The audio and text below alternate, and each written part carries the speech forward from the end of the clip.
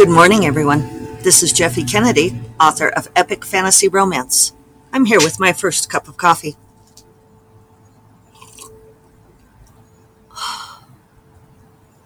The sheer sensual pleasure. Today is, say it with me, everyone, Friday! September 16th. Yeah, so it's Good Friday. Not the Good Friday.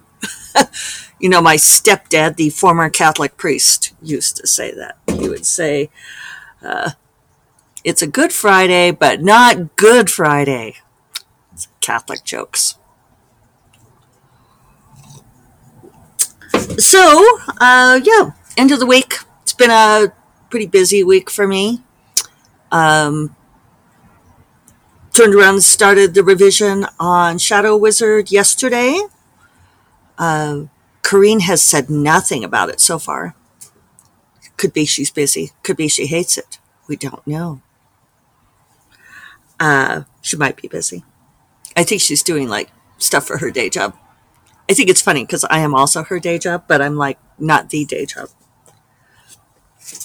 Yeah, so I made it through like 50 pages yesterday. And not as many as I wanted, but it's fine. I think it's fine. Haven't decided if I'm going to work on it this weekend. I might. Depends on if I'm feeling the need, the burn. Which way is it? I guess that's something that you develop over time as a writer. It's like, when do you need to hold your feet to the fire and when do you need to give yourself some time to relax? I've still got a week, more than a week, before I have to turn it in for formatting. But so far it's pretty clean. It's not bad. And something I thought I was going to weave in, I realized I don't have to weave in. So, yeah, so far I think it's pretty good. So this weekend I really need to deal with this chair. Then you all won't have to listen to me bitch about it anymore. Yeah, so, I don't even have the spreadsheet up yet. I won't give you any stats. Yeah, I added just a few words yesterday, not many. But yeah, I was a little tired. I was a little brain tired. Ended up having a nap, something I don't often do. And then I did like a 3-hour meeting with the SIFWA board in the afternoon where we got a bunch of stuff handled, so that was good. Yeah.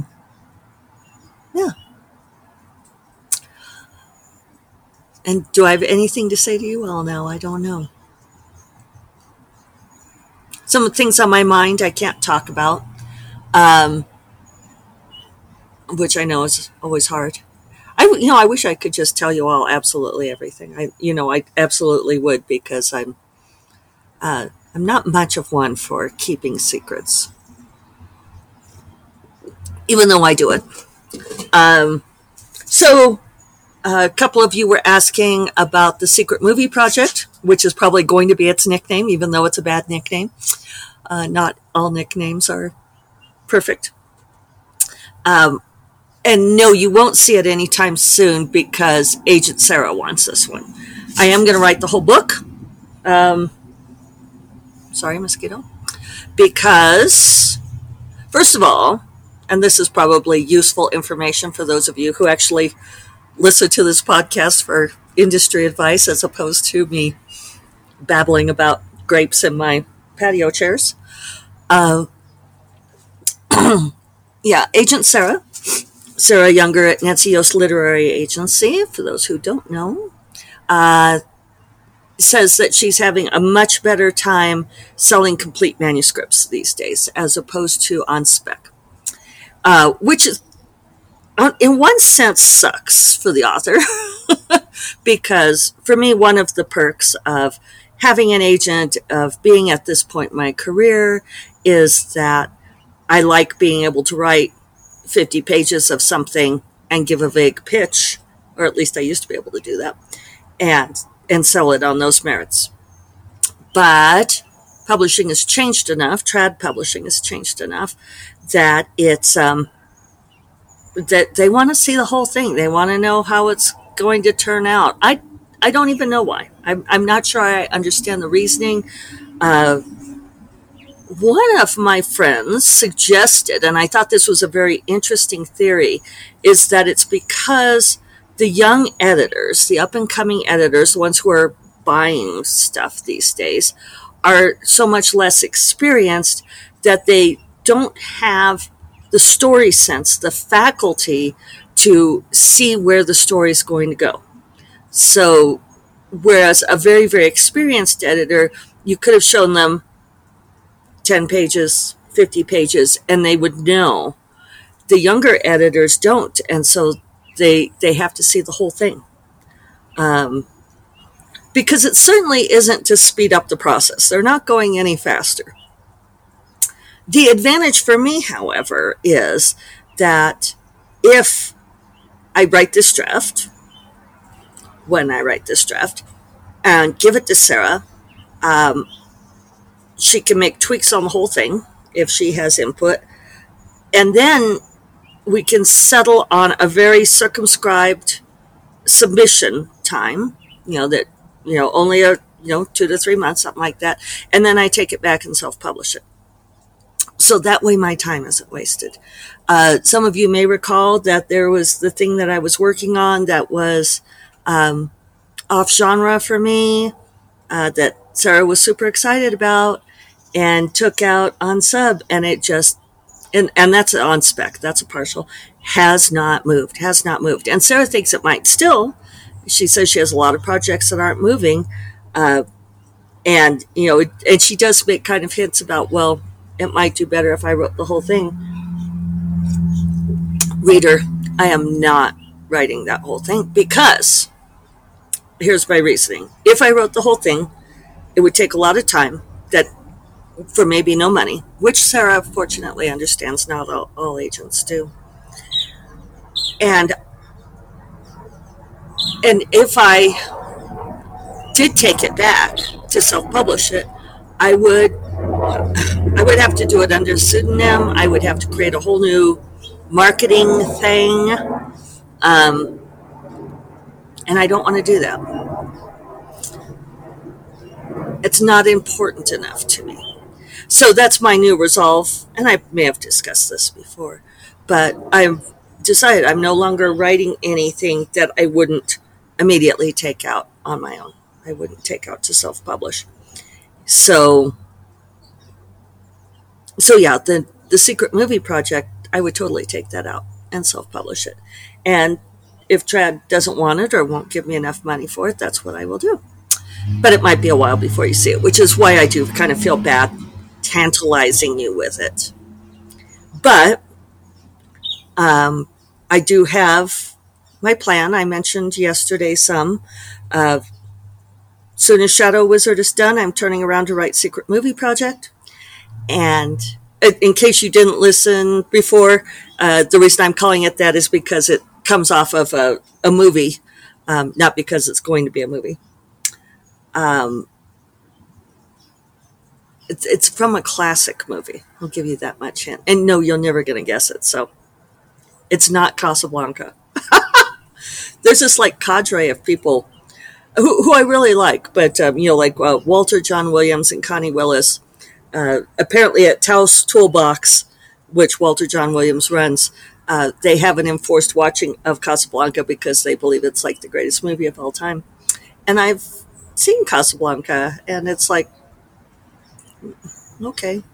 But I like happy endings. Yeah, we won't go into that rant again.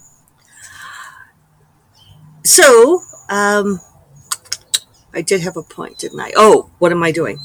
I'm anticipating that will be a fairly fast draft. Crossing fingers, knock on wood.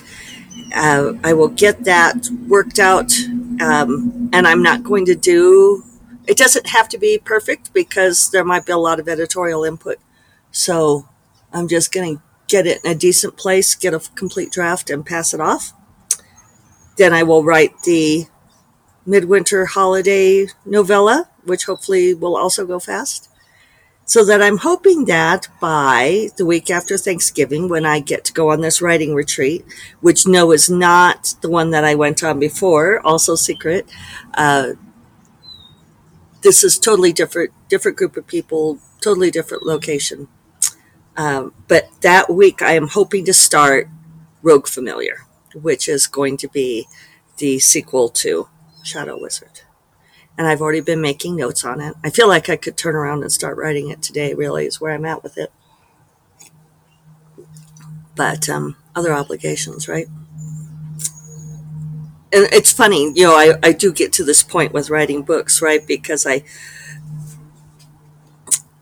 for so long while I was writing Shadow Wizard, I kept wanting to stop and write Secret Movie Project because I had such a buzz about it. Now that I've finished Shadow Wizard, my mind is completely wrapped up in that. And so now I have to kind of get the buzz back on the other one. But I do feel like that's how it works. I remember asking writers that when I was a newbie, like, what do you do when you get a buzz for something else? Do you keep going on the new project, or do you write the buzzy one? And people always would tell me, they said, if the buzz is real, if it's solid, it'll wait, it'll save. And I do think that's true. Now, Dorinda and I have argued about this point in that I think that you don't necessarily need to make a lot of notes on stuff because it's there and it'll come back to you. And Dorinda gets very testy with me and says that, no, that's my brain and not her brain, that her brain will completely lose things. So, I mean, everybody's different, right? Yeah, so that's going to carry me easily through the new year. But I think I've mentioned I'm home for the next month or so, at least until World Fantasy Con, beginning of November. So yeah, need to start doing a few travel plans things. And yeah. So I feel like I started on a track of something that was interesting. Industry stuff, selling full manuscripts. One of the outcomes of WorldCon, and Bubonicon too, having a lot of different conversations with people, is that pretty universally TradPub is not moving. There's very little going on, except for a few BIPOC grabs. There's just not a whole lot. I did see a very funny tweet from Joanne Harris, a wonderful author, who said that she had done this interview a while back with, and I think she referenced it, but I didn't click because I was being careful not to go down the rabbit hole, where she was talking about the demise of the mid-list author, which is me, which is most of us. And the interviewer understood her to say the middle-list author, like the middle-list child, and thought that she had made up the word and focused, she said, rather uncomfortably on the fact that she had made up this word of a middle-list author as opposed to mid-list author. So much condescension in the world. I had something that I was going to go down this path, and I was thinking, it'll get me all the way through this podcast, and now I don't remember it. The writing the full manuscript, deciding whether to self-publish stuff. One of the things about self-publishing is that while I don't think you have to adhere to the mythical 30-day or 60-day release schedule, it does require regular releases. And so it's one of the difficulties of being hybrid, is if you take time away to write stuff that then goes and sits with trad publishing on endless submission, that can really take away from that. So, but I do think that it's worthwhile doing. And I know what I was going to talk about. Yeah. So one of the things that came out of the Department of Justice trial with Penguin Random House acquiring Simon & Schuster. I think I have that in the right order. Not being a financial type, I don't always keep super close track of those things. But I know I talked about this a little bit before, that the publisher's main defense, rather puzzling to many people, was to convince the Department of Justice that this wasn't going to be a terrible financial coup. It would not be a monopsony. Learned a word there. Because they basically don't know what they're doing and that it's all a crapshoot, which is an interesting defense.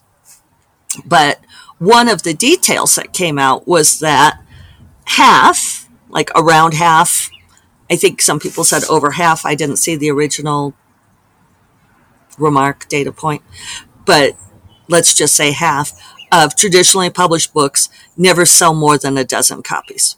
And so this was passed around where all these self-publishers were like, oh, I feel so much better about my 100 copies and all this. And so several people had to explain that they're talking about print, which is befuddling to people. And I understand why it's befuddling.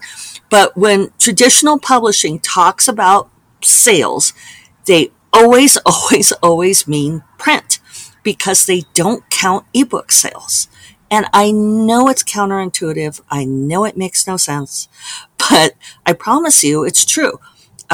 They reference BookScan, which is BookScan tracks what books are sold in the bookstores, brick and mortar stores, paper books. BookScan does not count ebooks. And so I can tell you that, like Grace Draven and I have compared our numbers, and both of us, she sells way better than I do. She has a bigger platform. But for both of us, ebook sales, even for our trad published books, are 95% of our sales. And it shows on our royalty statements. We get, here are the ebook sales, here's the print sales, and we get paid for the ebook sales. We actually get paid a bigger percentage for each ebook sale than we do for the trad book sales, which means that the publisher makes less money for each print sale. So that's part of it. But for both of us, 95% of our sales, ebook, not print. And which means that the publisher views us as not selling well. And, print sales are fraught. There are fewer bookstores. There's the whole return thing, that they send books out to the bookstores. If the bookstores don't sell them, they can return them. So in some quarters, or like St. Martin's pays me every 6 months, sometimes my print sales are negative because of the returns, right? Ebook sales, my friend, are never in the negative, but trad publishing still doesn't count them. And Agent Sarah went to a great deal of trouble once to explain it to me. And I'm going to simplify, but it's because, first of all, the publisher gets a bigger cut. They don't have to pay the author as much. And in that bigger cut, they have a much, much wider profit margin on print books. So, for instance, on a $24.99 hardback, the publisher is going to make $10 or $12 pure profit. That's on top of paying the bookseller's cut, the paying overhead and so forth. And they get a much, much smaller amount, like $1 or $2 on each ebook. So you'd think that they would care about the volume of ebook sales, but they actually don't. Because what they want are those big print book sellers. And that's why the middle list author is disappearing, because they want the blockbusters. And I suppose one question I always have, this is me having written The Mark of the Tala was originally called The Middle Princess, because it was like all the stories are about the eldest daughter and the youngest daughter. What about the middleest daughter? There's the blockbusters, there's the mid-list authors. Well, then what's the third category, right? And I suppose those are just the people who never sell more than a dozen copies. And they are the unnameable. That ended on a dour note. But it's the way of things. And, thank goodness that we have access to self-publishing, because we love ebook sales and self-publishing, don't we? And thank you all out there, you readers, for buying and supporting.